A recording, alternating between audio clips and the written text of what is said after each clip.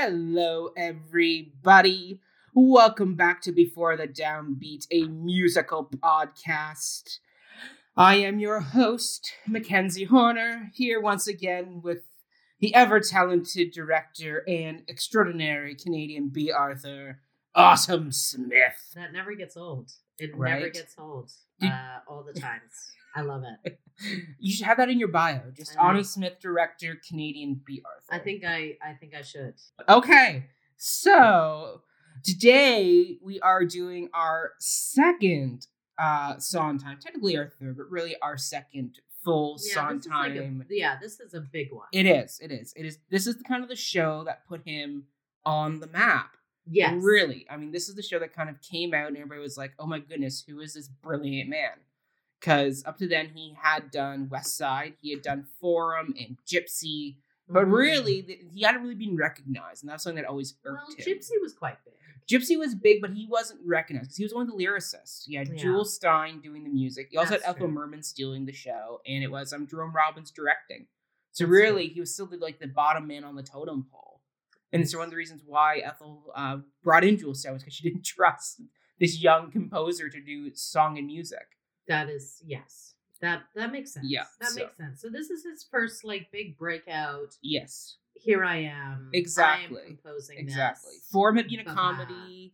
It had been funny, but Sondheim was never ever really happy with the music for it. He always kind of felt the music was secondary in the show because because Forum is situation comedy, and he kind of always felt he had to shoehorn a song in Wow. versus actually writing a genuine character song. Yeah. So this was really his chance to do something really extraordinary with this source material. And you know what he did? Yeah. It was kind of the beginning of as I was listening to Company, I thought, who is a comparable for Stephen Sondheim? And the only person I could think of was the satirist William Hogarth, who I love. Yes. But they both write these scathing they take and do scathing commentaries on society. Right. And people don't really get it. No. Which is amazing. And if I were to class Sondheim anywhere, I would class him as a satirist. Absolutely. Especially here when he's taking the piss out of the upper middle class. Well, look at Ladies Who Lunch, right? That's the the whole anthem. Show, Yeah. The whole show, he wrote about the upper middle class and upper middle class problems. Yes. Basically to throw it back in the faces of the people who are sitting in the audience. Absolutely. And I don't think they got it. No, they weren't the That's best why they musical. enjoyed it. That's why they enjoyed it. But it's the same. We've done Merrily. Yes, we have. And Merrily and Sunday in the Park with George are both satires on the arts Mhm. and selling out Yeah. and what we have to do. Mm-hmm. You know, Woods' satire about fairy tales. The Frogs. Writes Sweeney Todd is satire about revenge. Yeah. He's a great satirist. And I don't know if he's ever been described that way, but I was just listening to him and I'm like, he reminds me of Hogarth, the way Hogarth could poke fun at things and people would buy it on a mass scale. Right? Yeah, it's very fascinating to think about. And this one of all his musicals, I was like, oh, it really comes into play. It's so bloody smart. Mm-hmm. Yeah. Now we've kind of hidden the lead because we kind of said what we were doing. We really didn't announce it. We kind of just had a long tirade of what the show is. So Autumn, what is the show we are doing? God. You're right. We are doing Company. Phone rings, door. Company. I love it. Rings, door chimes, in comes company. No strings, good times, just chums company. Late nights, quick bites, party games, deep talks, long walks, telephone calls. Thoughts shared, souls spared, private names, call those photos up on the walls. With love, filling the days. With love, 70 ways. Your mommy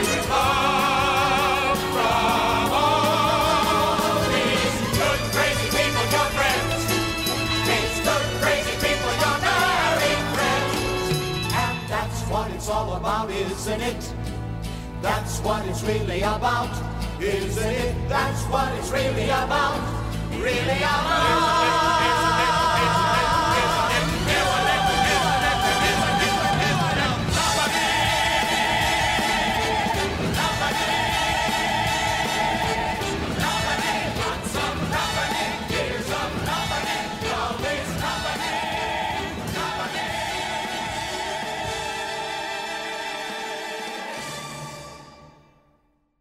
I love It's it. so good. Bobby, baby, Bobby, Bobby. Bobby. Bobby, there's so many Bobbies. I know. You feel like there's a million of them and there's only one. Yeah, It's great. it's fantastic. It's really great. So this is my choice for Sondheim this season, because you chose Merrily. We both chose West Side together, which really wasn't him. It was more everybody else, and he was in there. Yeah, he was in there. Yeah, but this was my first pick of a Sondheim show. Yeah. And I chose it because it's one of my top 3 Sondheim musicals. Like the top 3 are always for me: Company, Sweeney, and Into the Woods. Wow. Those are my top 3 Sondheim shows. Wow. We could even say Company is maybe my number 1. Oh, here we go. Here we go. You've heard it here first. Yeah, I think Company is my number 1, followed closely by Into the Woods and this one, because Sweeney has some songs I'm not a huge fan of. Into the Woods, the Act 2 is better than Act 1, and this show just hits me on all cylinders, because I can tell you, as the single friend in my friend group, I have always identified with Bobby, because like him, I have lots of friends, both male and female, but when it comes to intimate romantic relationships like Bobby, not so great in that department. So for me, I've always had this weird... It'll come at its own time. Well, exactly. Just like Bobby. It took him 35 years. Right. But yeah, this show, like, for me, I've always just identified with this piece of work. Just with the simple lines, like, are you ever sorry you got married? You're always sorry. You're always grateful.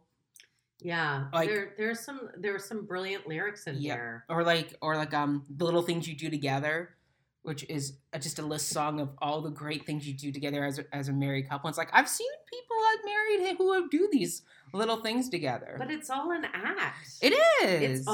It's really, and that's what's so brilliant about this piece is I think all of the married people covet what Bobby has. Oh, absolutely. So that's the joy of it, right? Well, there's the song that isn't in my top 3, but it's definitely up there, and it's "Have I Got a Guy for You," or in the new production, "Have I Got a Have I Got a Girl for You?" Yeah, and that's basically either the wives or the husbands, depending on which version of male or female Bobby you have, talking about how they envy the fact that he gets to go out and sleep with all these different people.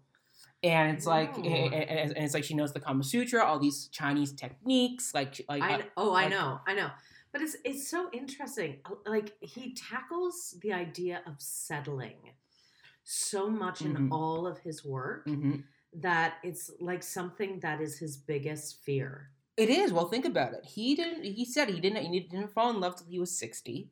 Yeah. And he wrote this when he was in his 30s, 40s, I would say. Yeah. So he's younger. So once again, he's the single guy on the outside looking in at all this, and you gotta wonder what that was like for him, always being the single guy in all these situations. Because Oscar Hammerstein, he was married, had kids, great. Hal Prince, married, had kids. Yeah, that's true. George Firth, I'm positive he was married and had kids. Probably. Yeah. But Sondheim also had something else different from them.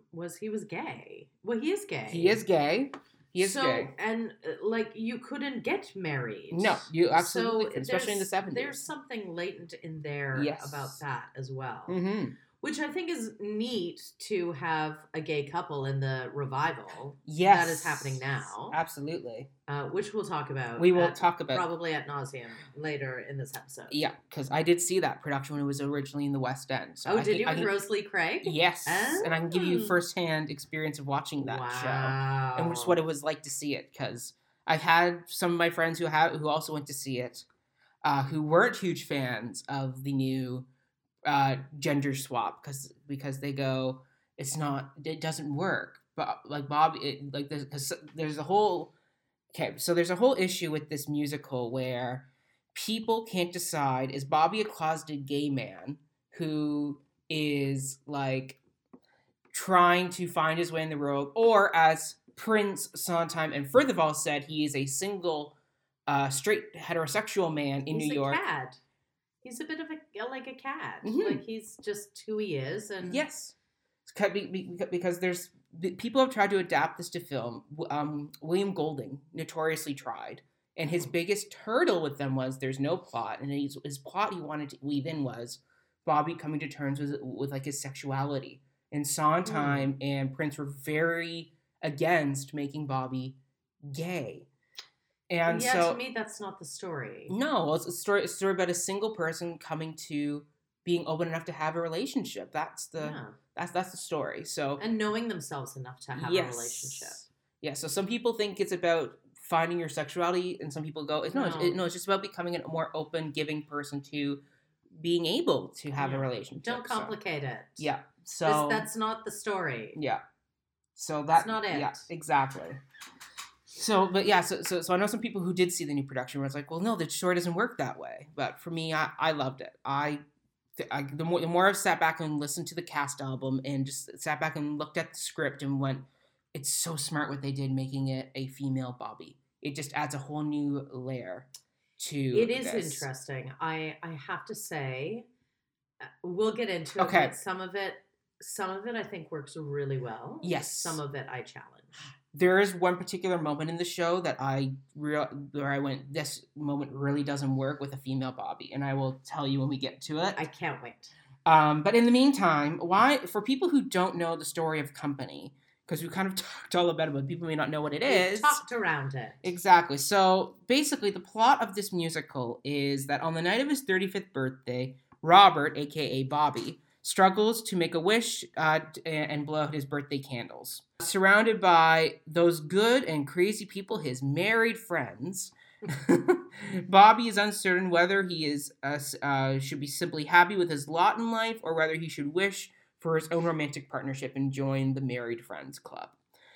So then over a series of dinner parties, first dates, and just thoughtful conversations with his friends, Bobby attempts to understand the pros and cons of marriage from his diverse and frequently hilarious group of people he has around. They're very funny. They're funny.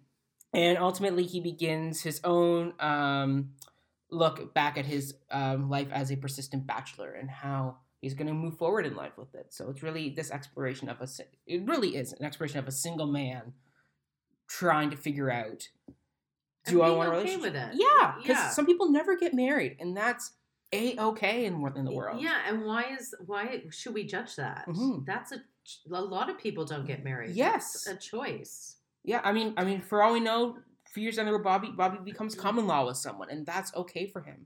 I've known quite a few people who are common law, and they are common law for over 20 years together. There's nothing wrong with that. No, like that's the beauty of this world we live in, and it's just fascinating. It really is a fascinating show that you can pick apart. Yeah, it is. There's so many layers to this, right? Yeah. Mm-hmm. Now, Autumn, do you have a favorite married couple in the show? No, I like all of them. I think they're all great. I mean, I love Joanne just because she takes the piss out of everybody at the end of the show. Yes. Including herself. She does. Right? We'll actually get into that song because that one is in my top 3. Yeah, it's in my top 3 too. Yay! Yay! We have a match. Woo, woo, woo, woo, woo. I do have to say. That was a swipe right, everyone. Which is so exciting. Well, as we kind of talked about off mic, we do have a lot of the production team covered. Yeah, we've covered most of them. I mean, we can give a rundown of who we'll did do what. We'll talk about Stephen Sondheim, known for many musicals. Yes. Probably the great American musical theater writer. I'm going to say like international theater writer. He's beloved all over. Baron Lloyd Webber. Comparing Lloyd Webber to Sondheim is apple to orange. everybody else. Yeah. Except for Aarons and Flaherty. I quite love them. But Sondheim, different. He's a satirist of the musical theater world and genius in doing it. Many have called him before his time. Absolutely. And he wrote such little musicals as Sweeney Todd, Follies, Sunday in the Company, Park, Sunday in the Park with George, Into the Woods, The Frogs, personal favorite right there. Little Night Music.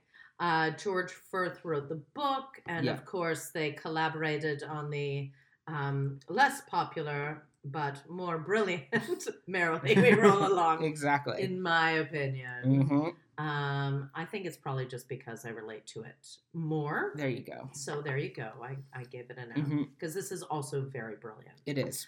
And Hal Prince. Who we've talked about ad nauseum this season. About ad nauseum. He has come up quite a bit. He directed it, although Anthony Perkins was approached to direct it, but then he originally wanted to do this. So we'll talk about him because I have him in my production history. Amazing. But that's kind of it. Like there's Prince thought it would be a good musical, so they stole it from Perkins. They stole it. They stole it away. Is that such a bad thing in the situation where we got this musical? No. I mean, I would love to. So basically, I think we now can segue into production history. Yeah, let's do it. Yeah. So this project actually started in the late '60s when George Firth wrote 11 one-acts. That's right. Which is something I've been dying to get my hands on, as those original one-acts, because I think they'd be great scene studies. If you did like an acting class, give those out to people because they're three-hander scenes, right? Like there's the couple plus the third wheel. So it's fantastic. So George Firth wrote these 11 one-acts, and Anthony Perkins was interested in directing it. And Perkins was the one who asked Sondheim to read the material. And poor guy. Yeah, and Sondheim read the plays, and he asked his friend, Mr. Hal Prince, for his opinion. And Prince thought the plays would make the great basis for a musical. So Perkins wrote himself out of that. He did. Whole thing. He absolutely did. With the gift of empathetic sharing. Yeah. Oh, poor guy. Poor guy. So basically, the first big issue they had to tackle was how to merge these 11 one-acts into one seamless story. Bobby, baby. Well, exactly it. And it was Hal Prince who suggested turn that outside third person of the scenes into the overarching character who's kind of weaving their way through all these. Yeah, it's great. All these relationships, and it's like, boy, like what else could you possibly do? Like that works perfectly. So the character did become Bobby, aka Robert, and so the musical theme, according to Prince, as they began work, was to be about New York marriages, the central character Bobby examining those marriages, and then the musical was comprised of separate scenes. Really, there's no true plot line. It's kind of just vignettes with a theme. Right. Company became, in my opinion, the first plotless musical, which at the time was revolutionary. Yeah. Up to then, you'd always had a very clear trajectory of plot, like even in Chorus Line, which is very close to this, but there is a plot of everybody has to audition to try and get in the chorus of the show. Right. Company, on the other hand, the plot is really more of a theme. It's married people versus single person. How do they weave their way through that? Like, but in that, don't you think that's a plot device? It's a plot device, but it really isn't like a fleshed out plot as we'd see in like other musicals like A Fiddler or an Oklahoma or a West Side, where it's a really drawn out plot because these characters don't really change, like except for maybe there's the one couple that gets divorced but then stays together, and the one and the usually Peter and Susan, and Peter kind of hits on Bobby, and that's kind of the one moment of, oh, is Peter gay? Like, what's going on? That's the one moment where there's a little bit of a character change. What's your name? Harry and Sarah, they stay the same. Joanne, she stays the same. There's no growth to her. And Bobby really doesn't have growth until the very end. Throughout the rest of the show, he's kind of plundering along his single life. There really isn't much growth, and usually no plot line. Like Tevye, all throughout Fiddler on the Roof, is continually growing and evolving And from shifting and and learning. shifting. Exactly. Yeah, there's a certain, yeah, you're right. There's, we'll talk about it later, but the monotony of this Mm-hmm. is very reflective of that upper middle class society. Absolutely. And they showed that really well in the TikTok ballet when they did the Yeah. revival in London. So we'll talk Mhm. about that. So anyway, company opened in Boston with out-of-town tryouts and actually received mixed reviews. It wasn't the big hit right off the top. Variety's reviewer wrote, "The songs are, for the most part, undistinguished. And as it stands now, the show is for ladies, matinees, homos, and misogynists." What? Say that again. Variety's reviewer wrote, "The songs are for the most part undistinguished, and as it stands now, the audience for this play is for ladies' matinees, homos, and misogynists." Interesting. Right? So they didn't get it at first, or at least they weren't receptive to it in Boston. Because this is a very New York show, so unless you understand New York, you may not get what this show is. I don't know. But Ladies, so basically matinees, old people. yeah, like the old matinee ladies. Homos. Yeah. And misogynists. Someone yeah. actually wrote that. Yes, they did. Was one of the original reviews, right? Yes, yeah, when Okay. it first ever came Oh my out. So God. this is the first ever time tryout reviews too. So they hadn't ironed everything out yet, like the little things. It's the little things you do together, do together, do together that make perfect relationships. The hobbies you pursue together, savings you accrue together, looks you misconstrue together that make marriage a joy. Didn't come in until much later in the previews. When Elaine Stritch kind of went up to Sondheim and Prince kind of said, "Can I have another number?" They went, Oh my God. "Okay." As she talks about in her I love it. one-woman show that she did, Elaine at Liberty. Yeah, yeah. And she talks about that experience of having of her mom being like, "You should have another number," and she went to them and asked, and sure enough, they gave her the little things. God bless them. Right? And God bless her for asking. Right? Because it's a great song. Take that, all you misogynists who come see the show. So the musical itself actually did open on Broadway on April 26th, 1970 at the Alvin Theater. The cast actually included Dean Jones as Bobby. Dean had actually replaced Anthony Perkins in early rehearsal periods when Perkins departed to direct another play. Oh. So there you go. Oh. Elaine Stritch came on as Joanne. It was one of her first big breakout Broadway roles Yeah. that she would go on to do worldwide. Then there was Beth Howland as Amy and Donna McKechnie as Kathy. Donna McKechnie. Right? Fantastic. Chorus line. Yes. Everything. So good. Oh, so good. I love Donna McKechnie. Very underrated, in my opinion. Very, yeah. She also gets forgotten among the big names of Broadway compared to other which people. is crazy. Mm-hmm. Yeah, crazy. The production itself ran for 705 performances after 7 previews. So not a huge run. It wasn't like The Fiddlers where it was like 1,000 runs. It was like 700. So it kind of just went along. But that's pretty good for a satire. A satire, and in the 70s when Broadway was technically dying, as they said. Yeah. According to Elaine Stritch's recollections during one of the previews, during the song The Little Things, she actually forgot the lyrics. And she got so flustered, she just stuck her hands in her mouth and panicked on stage. And so the next day, Hal called her in half an hour early before all the other actors got to the theater, and she thought, "Oh God, I'm being fired. Like this is it. Like my Broadway career is over. done." And he talked to her, and he gave her confidence and just said, "You can do it. I don't ever want to see you put your hands in like your mouth again, and get out there and nail it."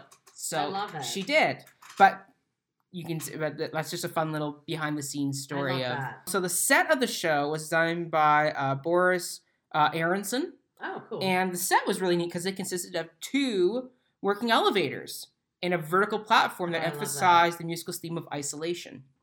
oh, It's neat. also because of the elevator that the word "love" in the title song is held for so damn long. We love.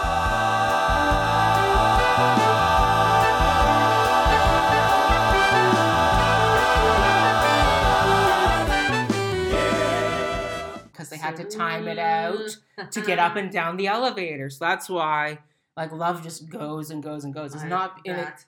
And nobody, like, even though the elevator is long gone from the production and the revivals, nobody's shortened up that note. It stayed that long. Well, held notes. it's also an important word. Love, yes, if absolutely. you're single, like there's many different forms of love. Absolutely.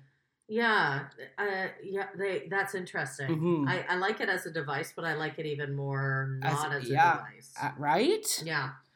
So there actually was a little bit of kerfuffles after the show did open. Mm-hmm. Jones actually withdrew from the show due to reported illness, but actually it was due to his belief that the show was so nihilistic, it spurred on his ongoing divorce proceedings.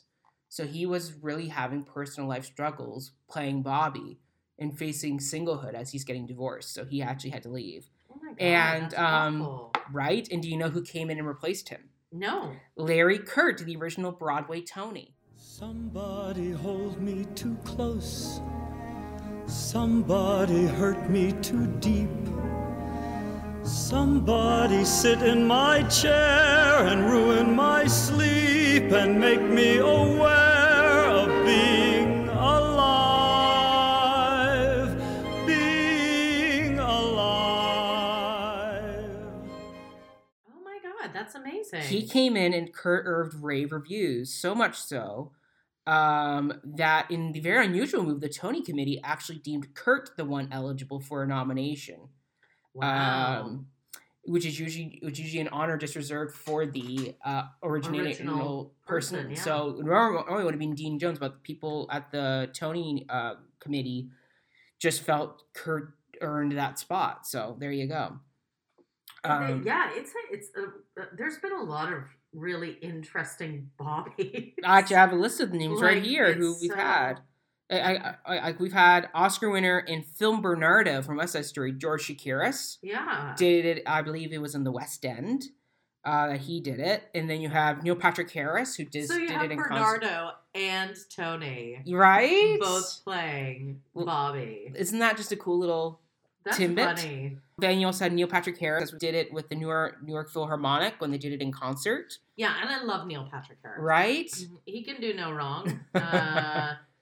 In my eyes. He was a very interesting Bobby. And I liked what they did in the concert where he was always in the single armchair and everybody else was always in the love seats. Those moving love seats. Love seats, but if you notice, he was always in the single chair until the very end of the show when they cut to him after everybody's left his condo and you see him sitting in the love seat with that spotlight on the other chair with the person next to him being like, he's open and ready for somebody to come sit with him. He hasn't been there before. He wants to be alive. Yes. And then the other big name we've had is Raul Esperanza. Esperanza, who and he did the revival where they all played instruments. And a lot of people know him because he spent the last 6 years on Law and Order SVU. He played ADA Rafael Barba. Wow, I love Raul Esparza. He was really good on Law and Order. Like he was a great ADA. He can sing. He was like, if I'm looking for someone to sing me to sleep, it's him. Like his version of Being Alive at the Tonys, where he's playing the piano, so good. Somebody crown me with love. Somebody force me to care. Somebody let me come through. I'll always be there, as frightened as you. To help us survive, being alive, being alive, being alive.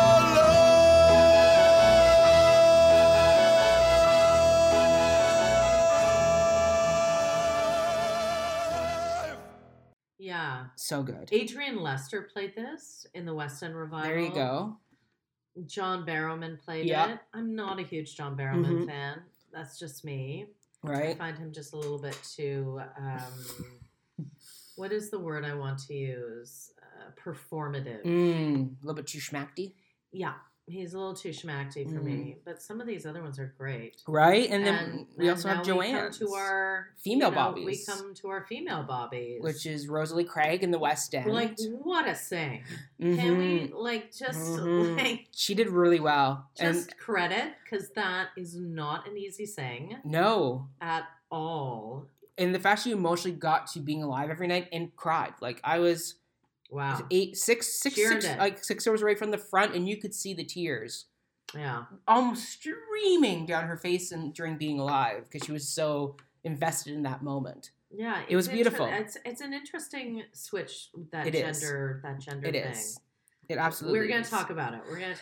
And then... Anticipation is killing me. Right. And then we also have the recent Tony-winning actress, Katrina Lenk. Playing Bobby. She will be playing Bobby in the Broadway revival, also starring Patti LuPone. And who? What did she win? The Band's Visit. Oh. Mm-hmm. Oh, fantastic! Yes, that's so interesting because one of the they're not a kid anymore. One of my stage door. Are they in folks, it? Yeah, he's Itai. Was also in The Band's Visit. Okay. Katrina Lenk, and now he's in Company. He's in Company. Who's he playing in Company? Is he one of the boyfriends? Yes, he's either playing Paul or what is now PJ. You mean like the one another who just got off the train? No, or the one that leaves. Married. Getting married. Oh, okay. Jamie. Jamie or Paul. Jamie or Paul. Gotcha. He's in the gay relationship that is now evident in the it's so revival great. version. It's a hysterical scene. Great. It's so good. I love that. Right? It totally I love works. that it's got so many layers. I mean, you have the gayness of it. Yes. But then you also have the Jewish and the Catholic yes. perspective. It's fantastic. So good. It's so good. Other notable Joannes we've had, besides Elaine Stritch, include Patti LuPone, who's now who's really like she's kind of come through and taken over certain roles throughout Broadway history, like Mama Rose. She's tackled that one. She did Evita. And now she's come on and tackled Joanne. She also did Mrs. Lovett. Yeah. Like, she's done a lot of great Sondheim roles, and this is really the pinnacle. But most of them came later in her life. Yeah. Like, she's come to them later. Yes. Which is great. Yes. This is exactly the time she should be coming to them. Yes. And God bless Patti LuPone. Have you started listening to the audiobook yet, Autumn? No. Mac, when do I have time for audiobook? When you're driving to and from Muskoka. Which is rare lately because I'm... Other notable joins besides Patti LuPone include Deborah Monk and Barbara Walsh. And Lynn Redgrave. Lynn Redgrave, that is true. I did leave her off the list. Lynn Redgrave. Which production did she do? She did, let me tell you. I'm looking at the Kennedy Center in 2002 with John Barrowman. Oh, there you go. And Alice Ripley as Amy. Alice Ripley of Next to Normal. Oh, absolutely. Fame. She was Amy. That's a bit... Oh, I could see that. Yeah. The one that would have been really interesting to see would have been this one with Boyd Gaines. Yes, the 1995 revival with Deborah Monk. Yeah, with Deborah Monk. Yeah. But Robert Westenberg, who was the Prince. The Wolf, and the Prince. As Harry. The brother in Secret Garden. Yeah. But you have Jane Krakowski. You have LaChance, who did a magnificent star turn in Once on This Island. There you go. Like, that just sounds amazing. Charlotte DeBose. Yeah, like just there's an amazing... great cast. Like, this show brings out a lot of great actors because it's an actor's play. It is. It really is. But all of Sondheim's are actors' Well, plays. Exactly. That's why people like working shows. Yeah, they go, oh. Yeah. I can actually do my work. I can chew on this. Right? This is fun. Okay, I'm going to speed through the last bit of this production history because we still haven't gotten into our songs. We're 40 minutes in. Oh, so we are loving this show. The original production itself was nominated for 12 Tony Awards. It won 6, including Best Musical, Best Book for George Firth, Best Direction for Hal Prince, and Best Score and Lyrics for Sondheim. Mm-hmm. So there you go. But no acting. They didn't win for anything for acting, even though they were nominated. Wow. As we talked about, the musical's gone to see major revivals, including the 1995 Broadway production, the Kennedy Center production, the 2006 revival, the 2011 New York Philharmonic, which included Neil Patrick Harris, Stephen Colbert, John Cryer, and Patti LuPone. And then, of course, there's been the latest London revival that's now coming to Broadway that features a female Bobby with an I versus a Y. And Sondheim praised this change and rewrote a number of the songs to fit this new he did. show. And it won numerous Olivier Awards, including Best Musical Revival and Best Supporting Actress for Patti LuPone. And so maybe it will win. I guarantee you, it will be winning. Amount of Tony Awards. It will definitely be nominated, and I'm hoping Patti LuPone can win her third Tony for Best Supporting Actress as Joanne. I guarantee you, Marianne Elliott will be nominated for Best Actress at the Tonys for this. Oh, 100%. Yeah. If she's not, I'm very surprised. Right? Yeah. But yeah, that's it for production history. Okay. A little bit long. We have to trim a bit, but yeah. No, this is good. People will listen to this. Fair enough. So Autumn, why don't you tell us how you came to this show? You know what? I've known the show for a very long time. Okay. I have known the show. I saw it first when I was a kid, like probably 12 or 13. Okay. They did it at the community theater group that I was involved in Oshawa. And since then, I mean, I know Being Alive, like that is like just such a go-to. Yes. Whether it be sung by any countless of people, it's just such a beautiful. Patti LuPone does a great rendition of the song she does her concerts. So does Bernadette Peters. Yes. Like staggering. She'd make a great Joanne as Bernadette Peters. Yeah, she would. She really would. I love Bernadette. Mm-hmm. Okay, so like you've known all the songs, you've seen it in community theater. I've seen it. Yeah. Have you seen like a big professional production? No. Or is this going to be a show you have to travel down to New York to see with your stage door? I'd like to, actually. If you're going to go, let me know. We may have to do a pilgrimage to see this. I would like to see it, actually. Very much. Okay. Very much. We will have to look into seeing if maybe we can make it down for that. We will take a look. Okay. Okay. So, yeah, for me. How did you first come to it? Well, I came to it when I was reading the book Finishing the Hat. Oh, of course, yes. I mean, I've kind of seen a few YouTube videos of songs, but I haven't really paid attention to it. It hadn't caught me yet. But it is his favorite. It is. It's coming. It is. So first, I read that whole chapter, and then they were doing the screening at Cineplex of the concert with Neil Patrick Harris and Patti LuPone. Oh, great. So my friend and I went out and saw it, and we died laughing, especially during the not getting married today sequence, because what's her name? Kate Finnegan? Yes. Played it, or sorry, no, it's not Kate Finnegan, it's Katie Finneran? Hold on, I will Finneran? check. Finneran played Amy in that, and she was hysterical. So she did, so I watched that, loved it. I went back and rewatched the Raul Esperanza version where they all play their instruments, because that came out around the same time as that Sweeney Todd production did, where they also played all their instruments. It was kind of the hip thing to do back in the day in the mid-2000s, was have your actors play their instruments. Yeah. You know, save money. I know. Don't play an orchestra. Multitask. Right? That's exactly it. And then everyone did it. Yeah. It literally... It kind of killed it. It killed that fad very quickly. Just come up with another idea. Yeah. Even if it's terrible, just something new. Right? And then I was lucky enough last fall, when I was visiting London, to take in an evening performance of Bobby, a company, with the female Bobby, played by Rosalie Craig, and starring Patti LuPone, and that's where she signed my memoir. I love that. And I got the whole cast to come out and sign on my program, but I saved my book for Patti LuPone. Yes. It was a cold night, but I stood out there and waited patiently for that. Cold London night. It was. I can only imagine. It was a cold... they're the worst. London nights are the worst because they're so damp. It was like mid-October. Oh. So it was cold mid-October. Yeah. So we did that, and then that's it. I've loved the show now that I've delved into it. It tugs at my heartstrings every time. Every time. Beautiful show. Let's now get into our top 3 songs of the show. Because we're up to that point in the show now. Oh my goodness. Autumn, what is your first song in the roster? Well, my first song has to be Being Alive. Somebody hold me too close.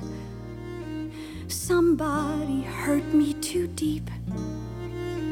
Somebody sit in my chair and ruin my sleep and make me aware of being alive, being alive.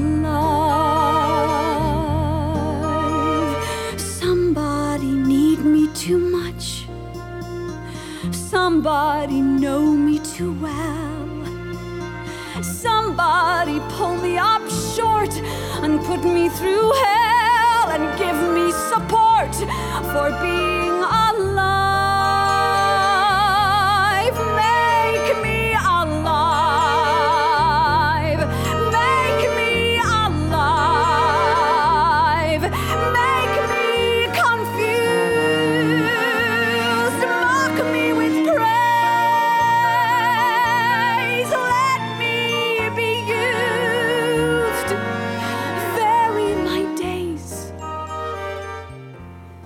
but alone is alone, not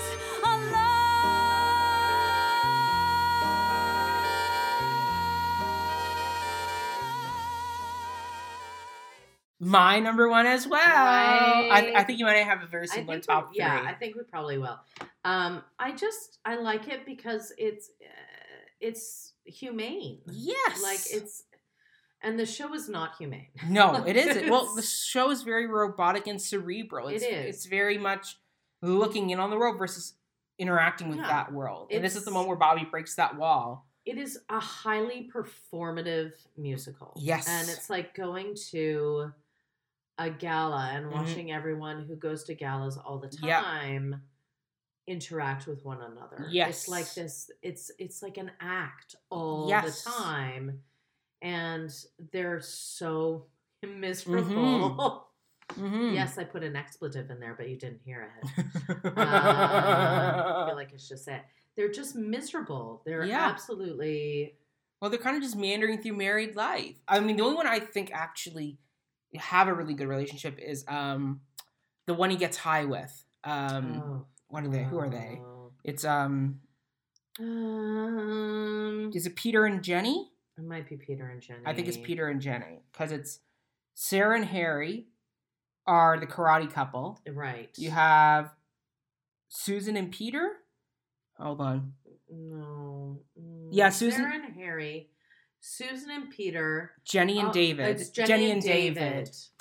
Yeah, and they have a great relationship with each other because he goes, she got high for me. She didn't get high for anybody else. She did it for me. And it's like, no, I believe you guys have a good marriage with your kids.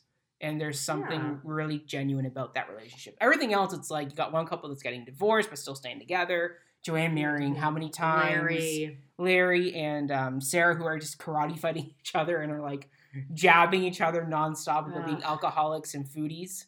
Yeah. It's great. But yeah, this song, this song is such a beautiful... It is. Moment. I mean, it's a searching song. And what is great about this is that Bobby is still single at the end of it. He is. Like, there's an openness, but there's not a full resolve. No. Which is, God bless you, Sondheim, for not resolving things. No. It in just, a neat way. You leave us leaving theaters every single time going, oh, and now what? Yeah. And I can tell you as like the single guy here, like, the song hits me all the time, especially with the somebody hold me too close, somebody force me to care. Yeah. Like somebody make me come through. I'll always be there, as frightened as you. to make me aware of being alive. Yeah. It's such a great euphemism for being in a relationship is being alive and just living. Sometimes, Yeah. if you're with the right person. Yes, sometimes it's very much the opposite. Sometimes it's the complete opposite. Yeah, and they drive you the other way and kind of make you dead inside. Or wanting to, Yeah. not be alive. Yes.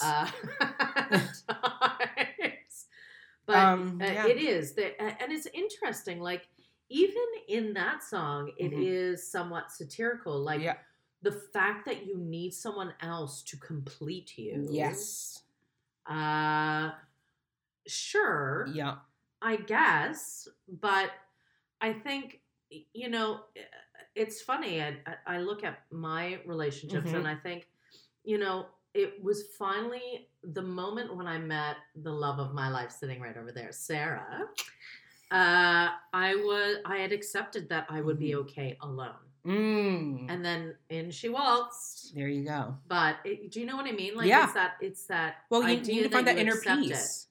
Yeah, You need- and go, yeah. I'll be okay. Yeah. I will. You need to know yourself and find that inner peace Yeah. before you are ready. That's right. And that's what Bobby finds. Yeah, 'Cause there's which that- is, yeah. it's great. 'Cause- Which is great. Mhm. And I think, whatever happens to Bobby, Yeah.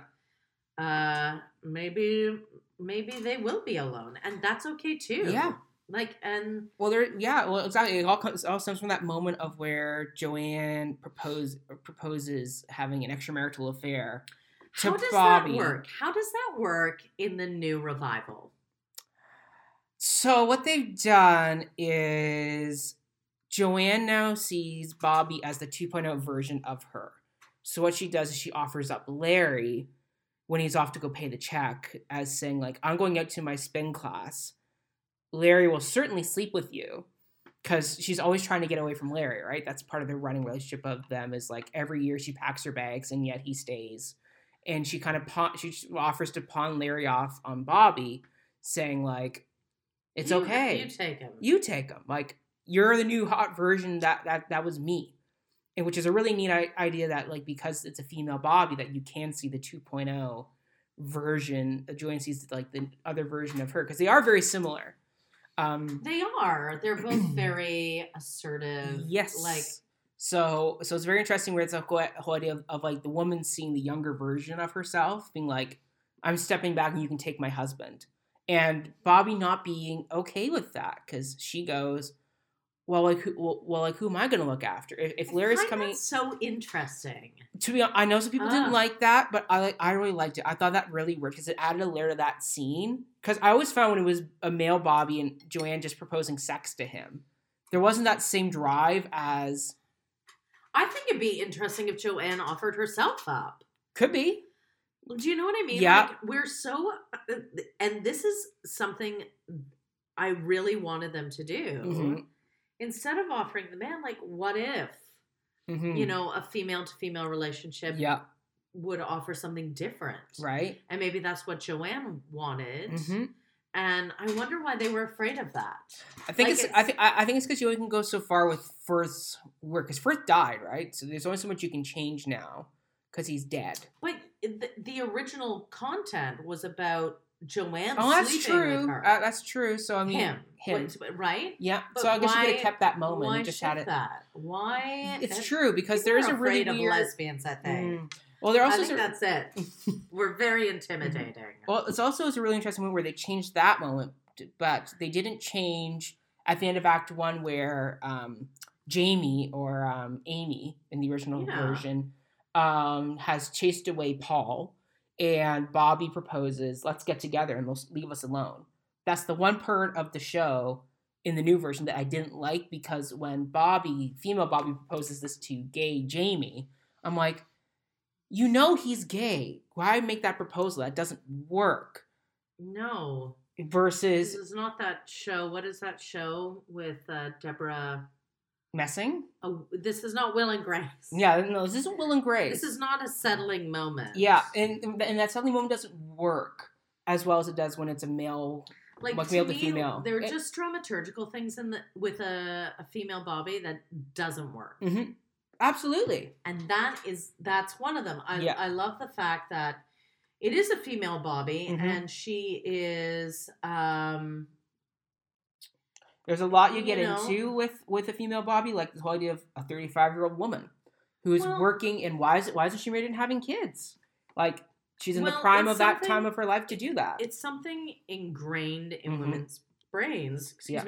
that we have to get our life is dominated, Mhm, and our measure of success is dominated mhm. by the fact, still, Yeah. even in this year 2020, Mhm. by the fact that if we have not been married to a man Yeah. and bore children into this world, procreated, we have not succeeded Mhm. at our job. Yeah. And so the fact that she is searching to settle, Mhm. I have problems with it. It's really I interesting. have problems They with get it. into that type of idea in the TikTok ballet, where instead of it just being a sex number, it's now become a nightmare dream for Bobby, where she sees the monotony of married life repeated, where she gets married, she has one kid, she has two kids, and it's just this repetitive track that they have Cycle. going on. And But it's great. It doesn't have to be like some people choose it. They Mhm. want that. Yeah, absolutely. I Some don't people- know. It's so complicated. I don't know if it's a societal want that's been ingrained in them. Absolutely. Well, or if they it goes actually back from that want 1950s, it. right? Leave It to Yeah. Beaver era. But we haven't moved out of that. No, well, because we idealize that type of life with the white picket fence, the two kids, but it the doesn't dog, exist. the partner. No, well, it's It doesn't. that dangling exist. carrot for the world, right? Yeah. Come chase this idealized thing we've built up in the media. Well, it's something that people deem as normal, Yes.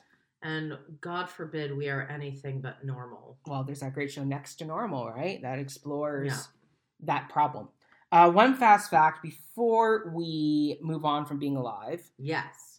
is that this was the third attempt at writing the climactic ending of the show. Really? Yes. The first draft of Company had Bobby and Amy actually getting together at the end. So Oh. tying back to the end of Act 1 where Bobby and Amy don't get together and she goes off and marries Paul. In the original first draft, the end of the play had Amy and Bobby getting together, and a song was written called A Multitude of Amy's, where Bobby is trying to woo Amy with this Right. song. Right. And that was the original idea for the ending of the show. But Right. they tried "Marry Me a Little" as the ending of the show, which is a great song, but I don't think it ends the show. No, it's not. It's too in flux. Well, yeah, because Bobby hasn't grown into. No. Bobby is still trying to figure out relationships. And Bobby's relationship to him or herself. Yes, exactly. But then Being Right. Alive is the one that they hit the nail on the head where it's Yeah, I like it. coming in. So yeah, that is my number one. Your number one. What is your number two? Ladies Who Lunch. That is my number two as well. Huzzah. I'll drink to that. Here's to the girls who stay smart. Aren't they a gas? Rushing to their classes in optical art, wishing it would pass. Another long, exhausting day, another $1,000, a matinee, a Pinter play, perhaps a piece of Mahler's. I'll drink to that. And one for Mahler. Here's to the girls who play wife. Aren't they too much? Keeping house but clutching a copy of Life just to keep in touch. The ones who follow the rules and meet themselves at the schools, too busy to know that they're fools. Aren't they a gem? I'll drink to them. Let's all drink to them. So yeah, this is one of the greatest 11 o'clock numbers to ever grace It's the genius. stage. Genius. It's interesting because it's an opposite song where it's both envy and wishing on Joanne's part, where she hates these ladies who lunch, but at the same time she is wanting to be part of that world because as she says, like, I'm too young for the old people and I'm too young for the old people and I'm too old for the younger generation. She's middle-aged. She's middle-aged and she's... It's a horrible place to be, Matt. I can't say I know that yet in my life, but I can. There you I can go. say it with great confidence. Right? It's a difficult place because it's a time when your body, everything is switching and you're tired. Yeah. Like, you're just bloody tired. So, and you're like, you want to change the world before you get to be too old. Right. And you see it not changing. And that's really hard. I show my mom this song. Yeah. And she goes, I get it. She totally got the lyrics of the song where it's, here's to the ladies who lunch. Everybody raise a glass. Like, going out. And they wear a hat. They wear a hat. They go around thinking they're fat. They go to a matinee. A pinter play. A pinter play. Not just a matinee, but a pinter play. Yeah. Something so incredibly erudite. Yes. Right? Right? And it's so great. Like, I'll take in Betrayal this afternoon. Exactly. And what's neat about the song too is it mirrors Bobby as well. Because both of them are people who are looking onto a world that they can't get into. Yeah, they can't access. And they're wishing that they could. Well, yeah, and it's also about status. Like, yes. You know, a lot of people just want to be something other than what they were born into. Which is what we're talking about in Oh, What a Lovely War, Yes, right? it is. This idea of changing your destiny. Yes.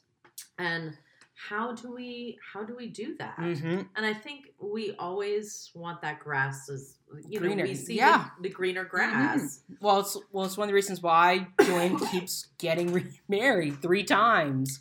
But Larry is the one who loves her, who truly loves her, because the whole thing of, because he has the great line of, I'm the only one who gets to see the real Joanne. You get to see the facade Joanne, who is this brass Elaine Stritch facade.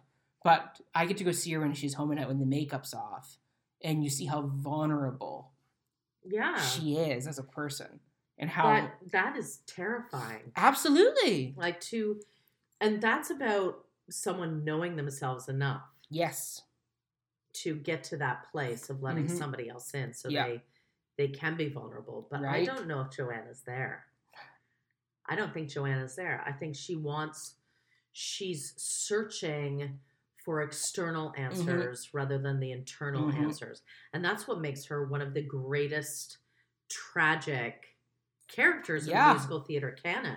Yes. Like, she's middle-aged and still lost and doesn't know who she is. Well, she's kind of Bobby's like ghost of future, right? Where he has to look at her and go, I don't want to be that. Yeah. And that's what drives him to ultimately say, who am I going to look after? Like, because he goes, it's great somebody's going to take care of me, but like, who do I take care of? And she goes, you just opened the door that's being closed to me and closed to you for a very long time. And it's never going to close for you again. You've now opened that world.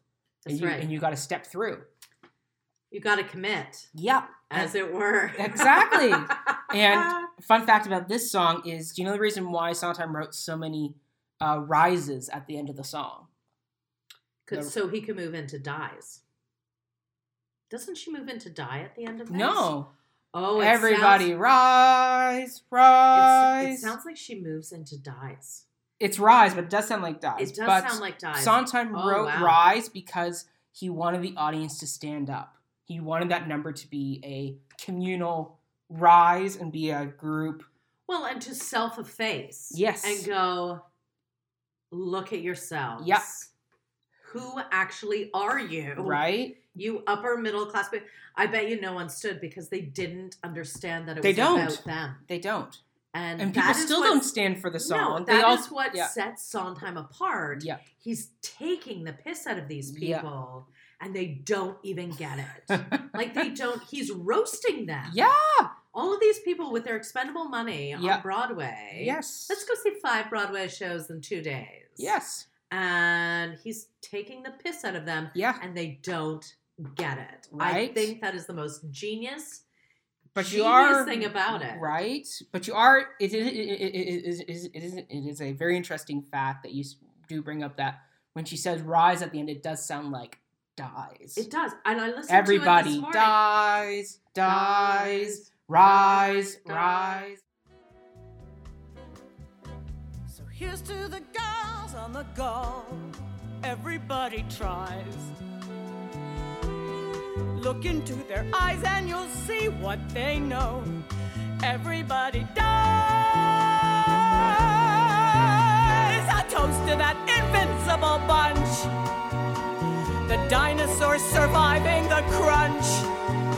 Let's hear it for the ladies who lunch. Everybody rise, rise, rise, rise, rise, rise, rise, rise, rise.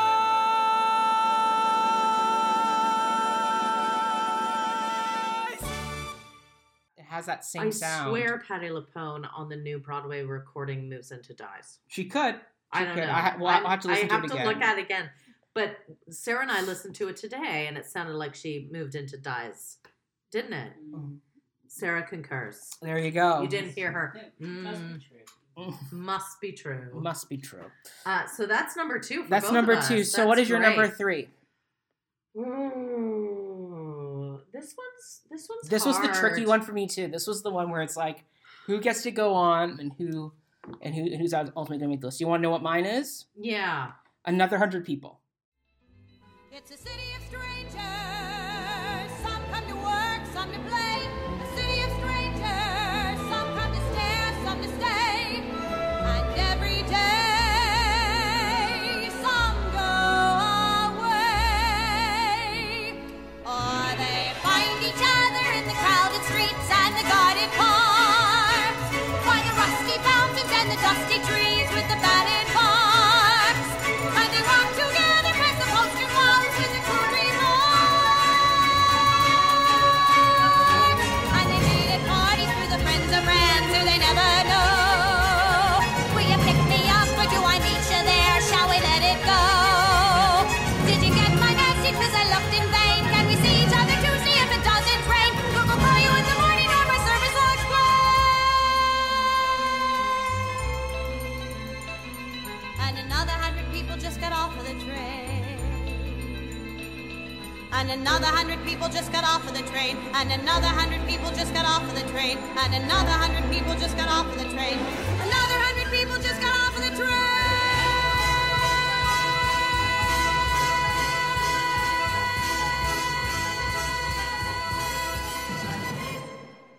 Oh, I love that song. Right? It's love another that song. layered song, and I'll break it down here for It us. is. Yes. So it's catchy and it does capture New York, but It's like a train. It's a subway train. well, and that's where musically Sondheim shows off, because you have the I wrote it down here because Seth Rudetsky, once again, the great Seth Rudetsky, who we Love talked Seth about Rudetsky. in Merrily Roll Along's episode. He did a great breakdown of this song as well, where he points out musically what's going on, where you have things like the hustling theme played on the synth and the strings in the opening, and then ultimately it sounds like that driving of people moving along, and then halfway through the brass come in, and you start getting the company theme underneath with the bum bum bum bum bum bum bum bum bum, which is great, and it's all underscore, and then ultimately the strings change halfway through from being the train sound to being all of a sudden legato with the do do do do do do do do do do do do, right? And it's just that ebb and flow that comes when you're walking down the street, right? Yeah. Oh, it's so good. And the lyrics, they're so smart. They are good. Because they reflect, first of all, what's going on with every relationship he's having. Like whether it's, what's her name, leaving New York to head back to the Midwest. That's right. And get married and settle down. Mm-hmm. Or you have the poor flight attendant one. April. Oh, Barcelona. Then we're gonna get to that song. Frig. Oh. But you have like April sitting in the part 2, just having kind of meandering through Not the Smartest Cookie, and then you have what's her name, the one who actually sings the song. Is it Marta? Kathy. It's Kathy. Yeah. Kathy, who has the great Tommy line Becker, about being uptight versus open, and how Bobby is the uptight, clenched physical part of the body. We won't say what it is. You have to watch the scene to find out. Yeah. But yeah, it's got fantastic triple rhymes as well, all throughout the song too. Like, here, let me pull up the lyrics so we can find some of the really good ones. Another 100 people. I love that he calls them guarded parks. Which is true. They are. It's very true. Okay, here we go. So, great example of the guarded parks. So, can find each other in the crowded streets and the guarded parks by the rusty fountains and the dusty trees with the battered barks. And they walk together past the postered walls with the crude remarks. So there you go, the 3 rhyme right there. Or you have, let's see, what's another good one? And they meet at parties of the friends of friends who they never know. Will you pick me up or do I meet you there? Shall we let it go? Do you have a message? Because I looked in vain. Can we see each other Tuesday if it doesn't rain? I'll call you in the morning in my service. We'll explain. So there you go, another 3. And it's interesting because he's also going through 3 different relationships during this sequence. Yeah. So it's on top of layer of layer. He's a satirist. His intelligence is beyond all of us. Yes. It's such a great song. Yes. Like, you know what? Is that going to be your number 3? I'm going to go with you on that. Okay. I'm going to go with you because I've always loved that song.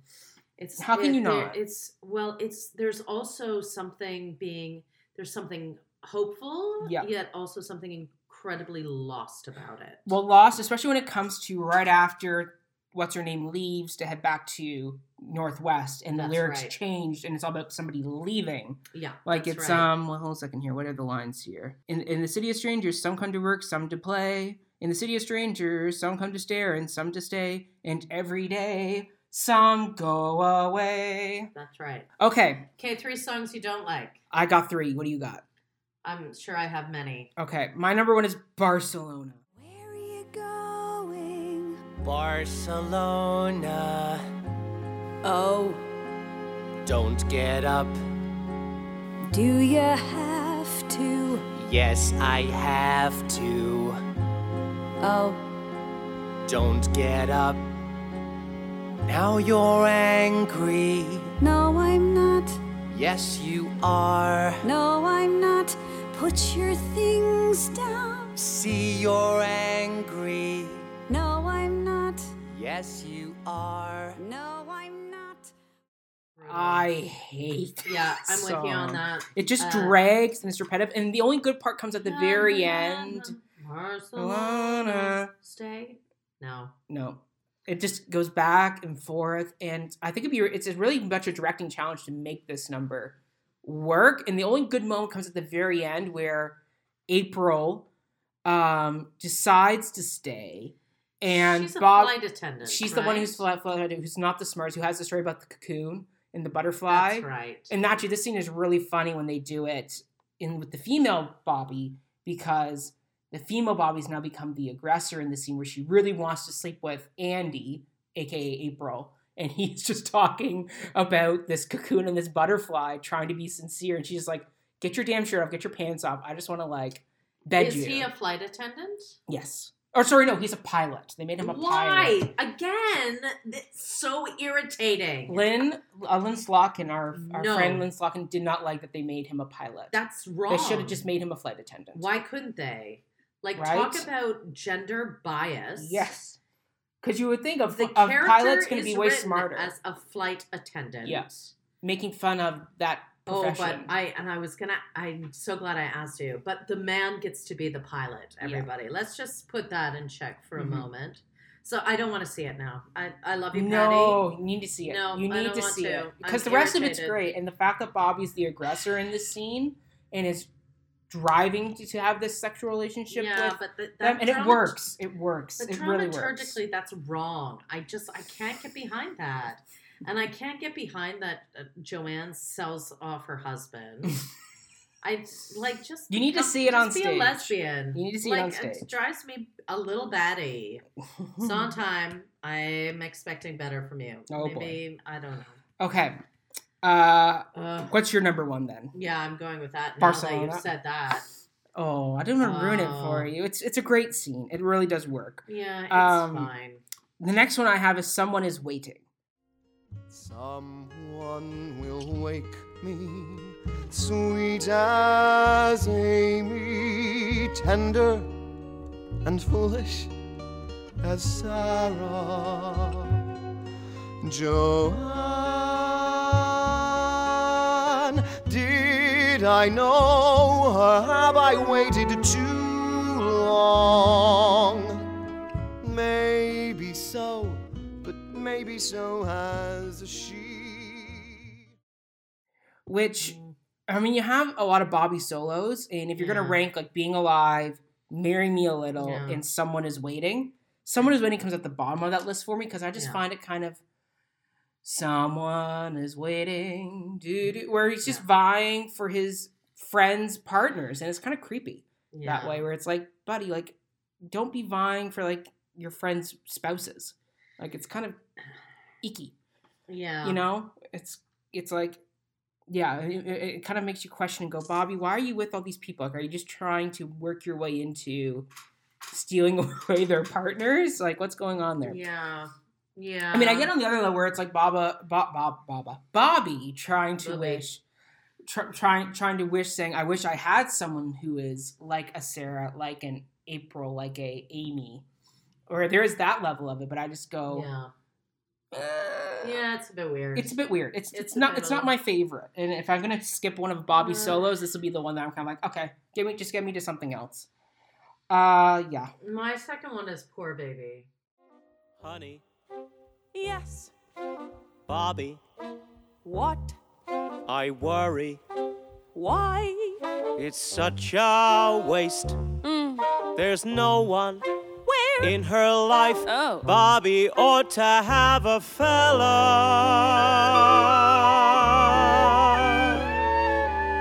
Poor baby, so unfair. Nothing left to do except to wash her hair. Maybe I should call her just to... Don't go there. Poor baby.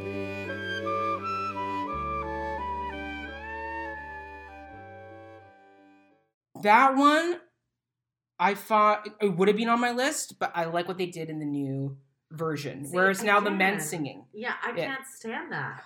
I prefer it with the women singing because it's kind of maternal. Yeah. Fine, if we're going to like look at females in relationships and what we expect of them and do that. Now it's just misogynistic. I differ on that. I think it's really yeah. For me, like I watched it and I went, it's fascinating because there's that weird euphemism that like guys will try and marry someone like their mother and girls will try and marry someone like their father, right? And it's that whole thing of this parental thing, and it ties back to that other song of like Someone is Waiting, where like she's wishing she could have someone like because in the new verse she's singing about the men that she's wishing she could have, and there was a weird correlation in my head that when I watched it and I went, fascinating. That's what made Poor Baby work for me that time. It's just a little creepy. Like it is. Like, it totally is, but for some reason it worked. It worked for me when I saw it in the revival with the men now singing it. I guess it points out the original intent is to make fun of the upper middle class. Yes. So you can totally see a bunch of erudite men singing this to a woman. Right? There's something really interesting about it. Like, I just, and they think they're liberal-minded, but yes. they're actually not at all. Absolutely not. It's just gross. Yeah. But for me... I'm all right. Are you sticking with Poor Baby? Fair enough. My last one is Side by Side / What Would We Do Without You? How would we ever get? How would we ever get? How would we ever get? How would we ever get through? What would we do without you? Just what you usually do. Right! You who sit with us, you who share with us, you who fix with us, you who bear with us, you who.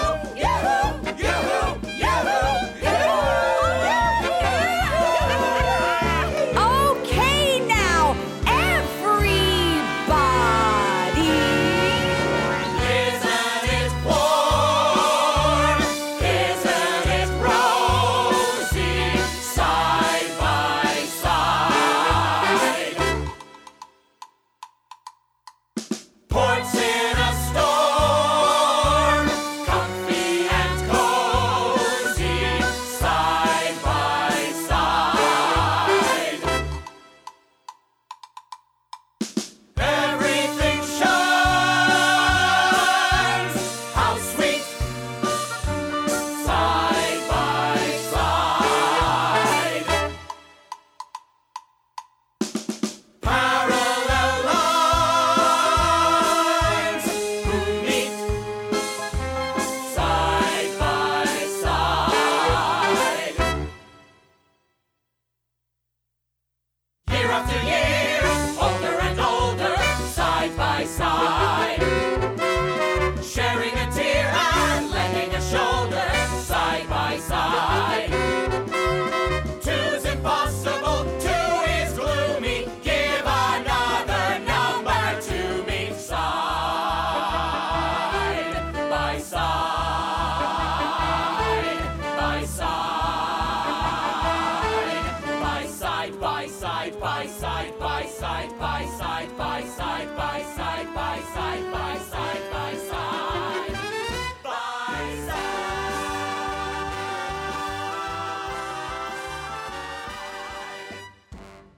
I like the song, Yeah. but it goes on for too long, especially with the dance, If you get in rid there- of it, though, you'll never have side by side Sondheim. right?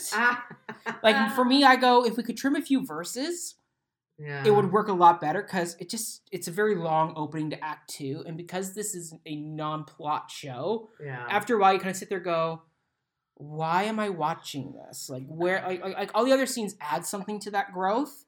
This one really doesn't. Yeah, It's just kind of I like another agree. rebrand version of Company, where it's Bobby interacting with all these married people going like, what will we do without you? How could we ever get through? What would I do for hours? Do-do-do-do-do-do-do-do-do. Yeah. And it's kind of like, okay, it works for the Yeah. first few times, but then it just goes on and Yeah. on.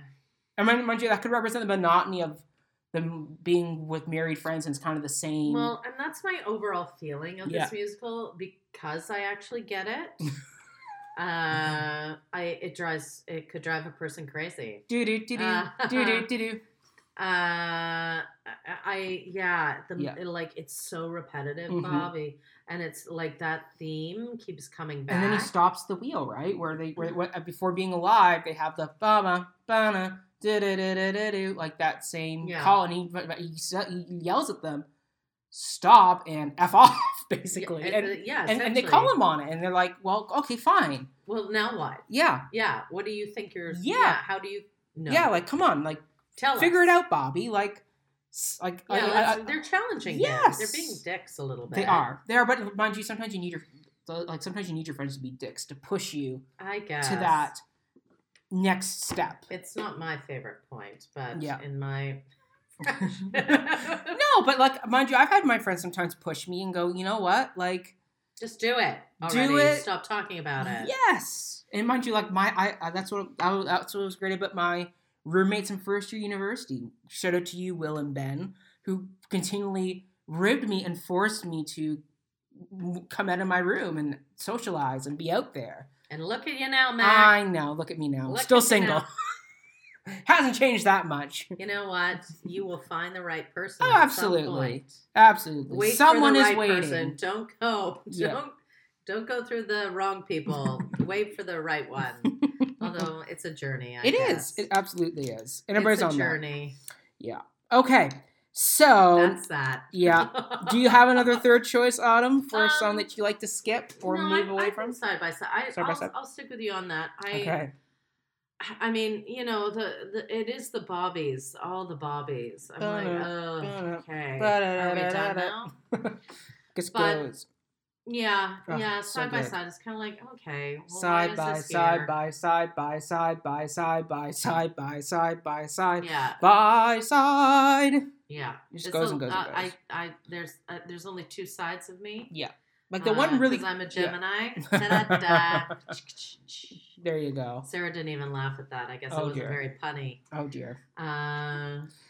But yeah, no, it's Yeah. yeah. And in the review Mhm. of it, ugh, No, I know, right? I'm like, why couldn't you like call it Sweeney Todd review or something? I Right? don't know, something. So- Merrily, we didn't roll along. The trials and tribulations of of being Sondheim. Stephen Sondheim. Love it. Even better. Yeah. Okay.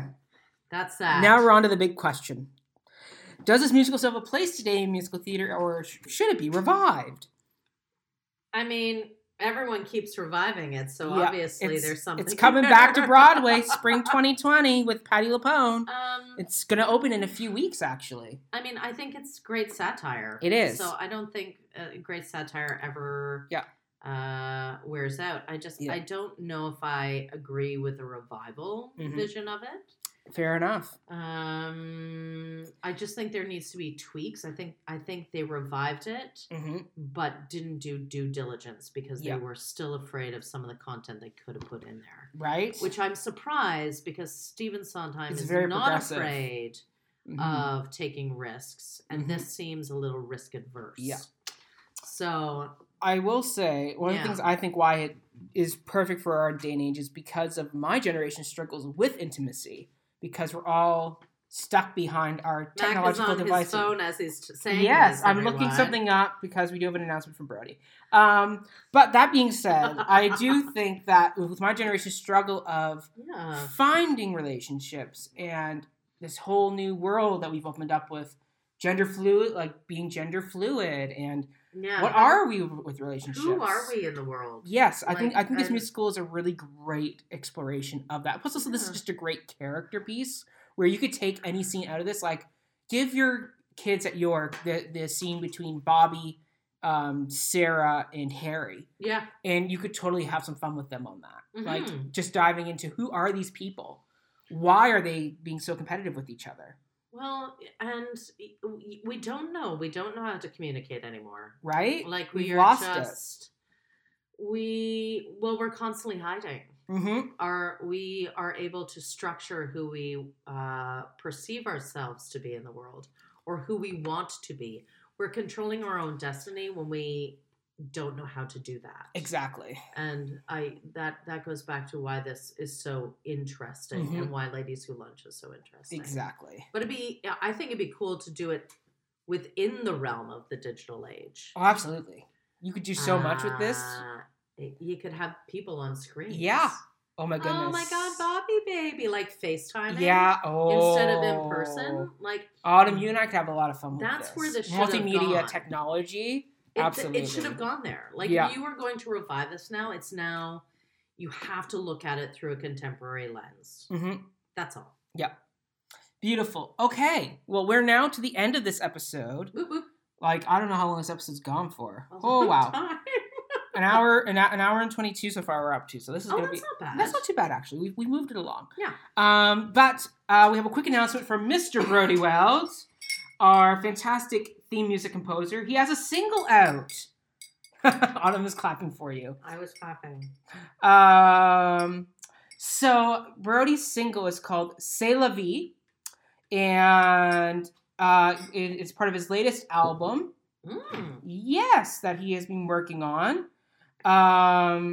It's really just fantastic. Like, C'est la vie is the first single from the Wavy Flow collaboration, an upcoming high-power collaborative project with the Boston-based luxury trap producer Wavy Matt, after becoming a dad and returning to the rap scene in 2019 album Father Flowsus. Flowsus has been learning to cope with the new stresses. C'est la vie captures the attitude that Flowsus is bringing into 2020. Wow. Yes, right. He's a very layered person. I love it, Brody. You're fantastic. So yes, he captures his viewpoints in 2020. Keep your head up, invest in your own, and eventually the talent will speak for itself. Amazing. Yes, this song it will be promoted on Instagram via video ads. There you go. Hamilton's own Bay Street is depicted in the teasers. So there you go. So it's a... All you Hamiltonians out there. Exactly. We know you listen. We know you're out there. Yeah. In fact, shout out to Erin Jan. Yes. Who is currently working on Spring Awakening. There you in go. Hamilton. Well done. We won't talk about that musical anytime soon. No, it's not. I'm It's not glad on our you're list. doing it. Yeah. It's not on our hit list yet. No. Probably Season 8. Season 8, episode 101.1. Yeah.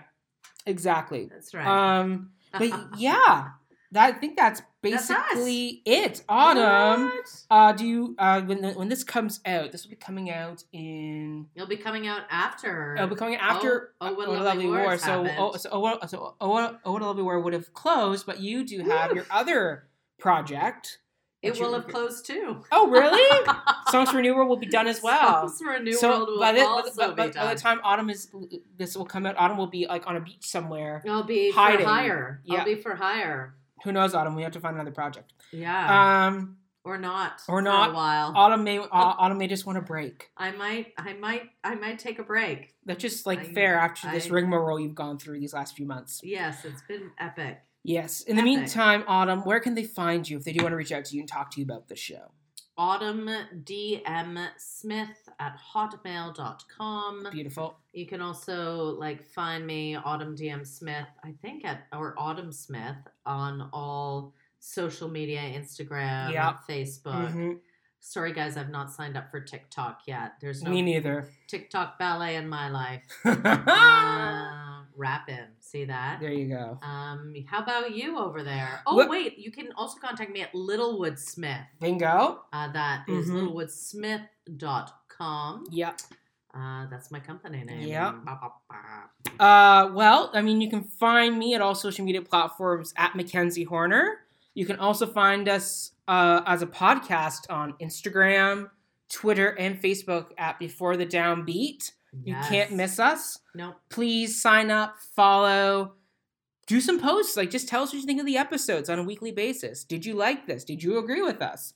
Feel free to get in there and post. We've had some fantastic, wonderful people who interact with us and try and guess the musical on a weekly basis, which is wonderful.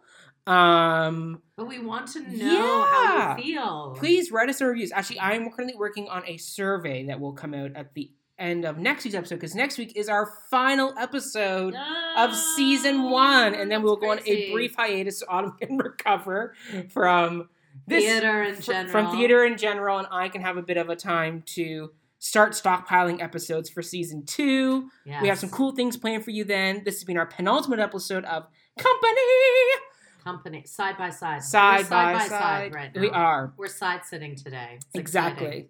But other than that, we'll see you all later. Please get out there, enjoy a piece of musical theater. Do it. We'll see you soon, everybody. Okay. Ta-ta. Everybody rise. Everybody rise. Rise. Rise some more.